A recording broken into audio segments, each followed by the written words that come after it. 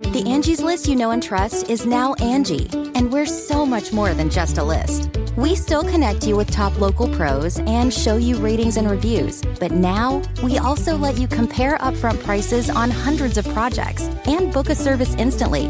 We can even handle the rest of your project from start to finish. So remember, Angie's List is now Angie, and we're here to get your job done right.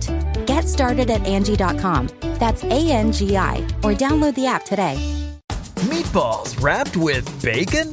From the kitchen table in New York City, here's Rachel Ray with Rach on the Radio. So we're going to start with 1.5 pounds of ground beef and 12 ounces of spicy sausage. Sauteed onion, jalapeno, and a little garlic mixed together. Now you're going to add yellow or brown mustard, Worcestershire sauce, light brown sugar, and a little salt and pepper. I put a little squirt of ketchup in there too. Now you're going to add an egg and breadcrumb. Once you get that all mixed together, get in there, honey.